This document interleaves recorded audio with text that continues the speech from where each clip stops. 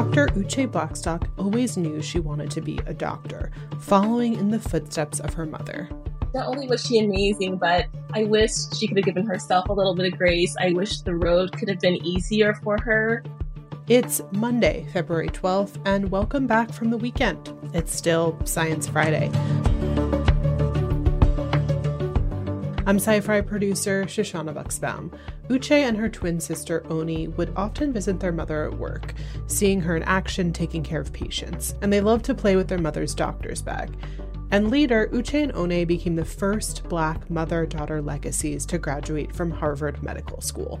In her new book, Dr. Blackstock reflects on this legacy and grapples with the long history of racism in American medicine. Here's Sci-Fi producer Kathleen Davis with that conversation.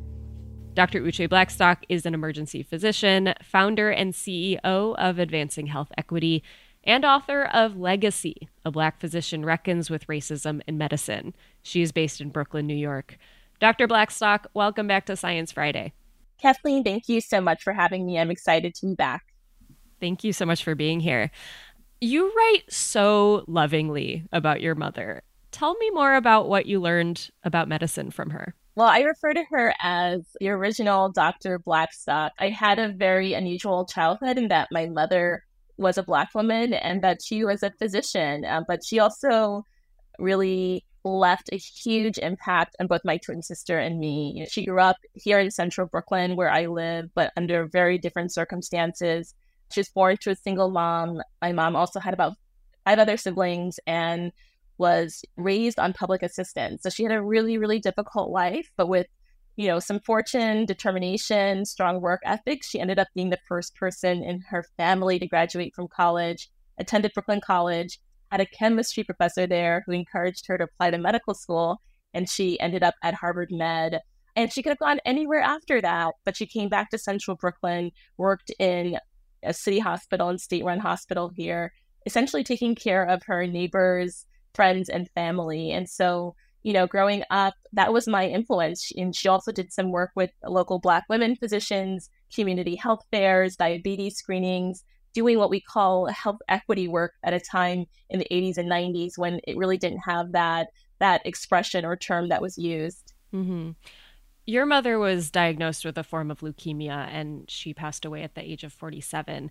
And in your book, you write, people often talk about going to war or the fight to combat the disease, but we hear less about how the war and fight a person endures before they get visibly sick may have contributed to a physical diminishment of the body.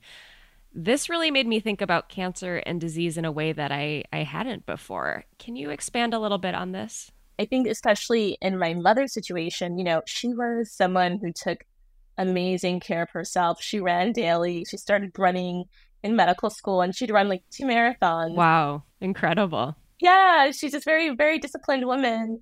But, in thinking about and doing the research for this book, why she was diagnosed at 46 with this disease that really doesn't usually impact Black women, and then died at 47 after a brief battle with it.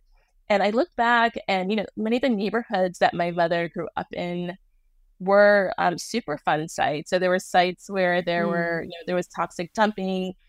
When we took her for a second opinion to Dana-Farber Institute, the oncologist actually said, it looks like your chromosomes, it's like you'd been exposed to radiation at some point early on in your life. This idea that it's very likely that, whatever it was brewing in my mom's blood cells for a while. And it had me really thinking about, environmental racism. We know that toxic dumping and other sorts of associations with environmental racism occur often in Black communities, and they impact health in ways that we don't really know. Mm-hmm. And I want to talk about that in just a moment. But I'm curious, did your understanding of your mother's life and career change as you got older? Yes, it did. My sister and I were only 19 years old when she died. We were sophomores in college, and so really when I was writing the book, and now a mother. I'm now a full-fledged physician. I had a career in academic medicine that I left because I didn't feel like I was in an environment where I could thrive. I actually felt like I was silenced as a Black woman faculty. And thinking about the conversations that I would have had with my mom, if she was still alive. I always thought she was an amazing woman. I was always incredibly impressed by her, but more so now, carrying all these different roles that I carry, like, wow, not only was she amazing, but I wish she could have given herself a little bit of grace. I wish the road could have been easier for her. I wish that she didn't have to work so hard to get to where she ended up. Yeah, and I wish she could have lived longer to see the fruits of her labor. In the book, you detail how structural racism operates in medicine. How are racial health inequities overlapping, but also distinct from factors like geography or income? A lot of times what I like to use is, for example, is something like redlining. Redlining, a policy that came out in the 1930s as part of the New Deal. What it actually led to was neighborhoods being graded, A, B, C, or D based on who lived in those neighborhoods, what the racial and ethnic composition was. And if you lived in a neighborhood that was white and affluent, you got an A, it was an A grade. And so you were likely, if you applied for mortgage or mortgage insurance that was federally backed, you were more likely to get it than if you lived in a D neighborhood that was mostly racial and ethnic minorities. I use that example because when we look at formerly redlined areas, those areas today are the same areas that have the very worst health outcomes, have the highest maternal and infant mortality rates, the highest asthma rates. And when you look at it, these are neighborhoods that have been essentially chronically disinvested in, because when you have discriminatory housing policies where people are not able to purchase property, they can't build generational wealth. We know that property taxes go towards schools. So we know that that actually inhibits the quality of education within schools. We know that businesses don't want to come there because, people don't have, income to spend. If businesses don't come, jobs don't come. And so we call all of those the social determinants of health, and systemic racism is really a key determinant of those. And so that's why we see today, almost 100 years later, after these policies went into effect, we see them accounting for a large part of the health inequities that are currently present in our country. You mentioned maternal health. I want to circle back to that. We hear a lot of statistics about maternal health, about how Black women are much more at risk for complications than their white counterparts. As a physician who I'm sure was well aware of these stats, how did that affect how you approached your own pregnancies and birthing experiences? I have to say, for me, being pregnant both times was incredibly anxiety provoking because of the stats that I knew about. A stat that I often share is, like, even me with my Harvard undergrad and medical degree, I'm still 5 times more likely to die of pregnancy-related complications than my white peers. So people would say, like, why is that the case? You have access to great insurance, you have access to great doctors. But then I think it's important to bring up the conversation of, there's several factors. One, we know that, and I read about this in the book, we know, and we have data that when Black patients go seek care, often their concerns are ignored or dismissed, unfortunately. We've seen that implicated in even someone like Serena Williams, who is the greatest athlete of all time. She went through this experience of where she had a previous blood clot, and her second pregnancy told them that she was having symptoms similar, and unfortunately was not listened to, and that blood clot then embolized and moved to her lungs, and she could have died. And so that's one piece of it where we see that Black patients are just not listened to as much, and that is, we call implicit bias, because I think health professionals would want to say, no, I treat every patient with respect, and I give every patient my best care. In terms of listening, that's not always happening. The other piece of it is the impact of everyday racism that actually professional level of attainment or educational level doesn't protect Black birthing people from. And so there's a term called weathering that the public health researcher Arlene Geronimus talks about, how the stress of either living in poverty or the stress of everyday racism causes a wear and tear on people's bodies that actually ages them prematurely and makes them more susceptible to developing disease or, delivering their babies earlier or having complications. And so when looking at rates like the Black maternal mortality rate, we have to think about sort of how all those factors really inform, the statistics that we're seeing today. One of the things that some people say will result in a really positive birthing experience are doulas or midwives. And I want to touch a little bit on some medical history. I learned reading your book that there was once a group of highly trained Black midwives in the US.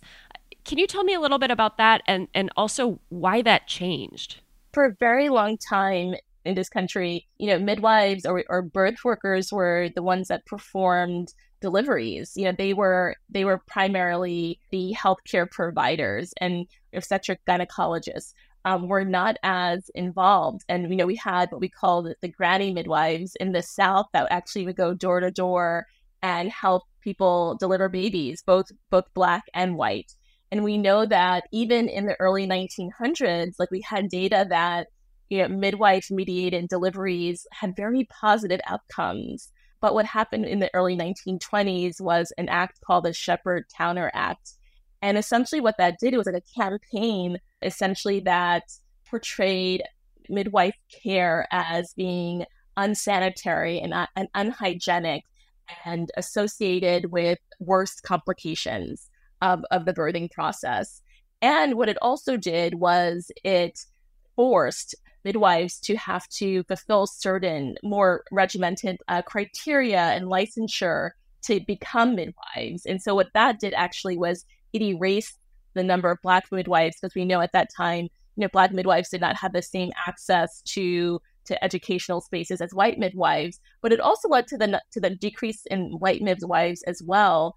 And it sort of medicalized the whole birthing process because it portrayed obstetrics gynecologists, who were mostly white men at the time, MDs, to be the ones that should be, the chosen healthcare provider for deliveries. And so, fast forward to, 2024, we've seen really an increase in the number of birthing centers as people have become more informed about this issue and don't want in-hospital delivery. They want to either at a birthing center or at home, because we know that's correlated with better outcomes. We also know that having a doula, someone who is specially trained, but to help support the birthing person, can also have very, very positive outcomes and help lead to a decrease in complications during the delivery process. Mm-hmm. Only 5.6% of physicians in the US are Black, but about 12% of the population is Black. You point in your book to the Flexner Report, which was published in 1910, as part of the reason for this disparity. Tell me a little bit about this report and why it had such a profound effect. My goal for this book was to help people connect the dots, to why we're seeing the numbers we see today. And the Flexner Report was a report that was actually commissioned by the American Medical Association, which is the oldest and largest association of physicians and actually has its own troubled history with bias and racism. But the AMA and Carnegie Foundation commissioned a man named Abraham Flexner, who was an educational specialist, to do an assessment of all 155 US and Canadian medical schools. And just so people know a context, Abraham Flexner, he in his writings believed that Black students, Black people were inferior. So that probably also informed his recommendations, but essentially he went around to all of these medical schools and compared them against the standard, which were Western European schools and in the US, Johns Hopkins. And so he was looking at the number of physician scientists at the schools, the laboratory facilities, the admissions criteria. So it led to the closing actually of a number of medical schools, but at the time, there were only 7 historically Black medical schools, and those were the medical schools that were training essentially all of the Black physicians at that time. So it led to the closure of 5 out of 7 of those schools, and wow. leaving behind Howard and Meharry, which still put out the most number of Black medical students to this day, Black physicians rather, to this day. But it's estimated that in a study that was actually published in the Journal of American Medical Association, if those schools had not closed, they would have educated between 25 and 35,000 Black physicians. Wow. So, and when you think about that number, I actually cried when I read that report because I thought about the tremendous loss to our communities, not just in the number of physicians, but the number of patients that could have been cared for, the research that could have been done, the students and trainees that could have been mentored. And so I thought it was really important to talk about this report in Legacy so that people really understand that policies from the 1910s actually can impact the numbers that we see today. Mm-hmm. I mean, as we've talked about, so much of this discrepancy and these inequities are just baked in. What needs to change in the education of the next generation of doctors? What are your recommendations? So, obviously, we need to think about how medical schools are training medical students and to make sure that, we're talking about the history, we are addressing how it's being taught, because, either explicitly or implicitly, there is this notion that Black bodies are somehow different biologically. And, we learned that about kidney function, about lung function. So we really need to tease out these myths that are deeply, deeply rooted in our system. So that's one thing, looking at the curriculum and how our students are educated. We also need our faculty to receive continuing education about these issues. A lot of times the students know more than the faculty. And I think for health systems and hospitals, they need to have standardized protocols and policies for tracking these health metrics to make sure that patients are not being treated differently, that there aren't, for example, different prescribing habits for pain medications by health professionals. So, tracking that in real time and then also intervening as necessary.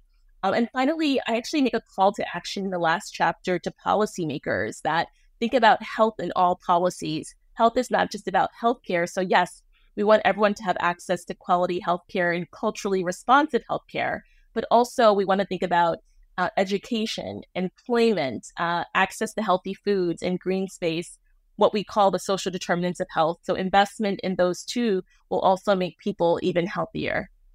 Dr. Blackstock, thank you so much for this conversation. I really appreciate you being with us. Thank you so much for having me. Dr. Uche Blackstock, emergency physician, founder and CEO of Advancing Health Equity, and author of Legacy, A Black Physician Reckons with Racism in Medicine. She is based in Brooklyn, New York. If you've enjoyed this conversation, you can keep it going by joining the Science Friday Book Club. Legacy is our book club pick for next month. So go to sciencefriday.com/legacy to find out more and to read an excerpt of the book. And that's all the time we have for today. Lots of folks help make this show possible, including Jordan Smudgick, Charles Bergquist, George Harper, John Dankosky, and many more. Tomorrow, we'll hear what artificial intelligence can learn from watching video from a camera mounted on a baby's head. I'm Sci-Fi producer Shoshana Bucksbaum. Catch you next time.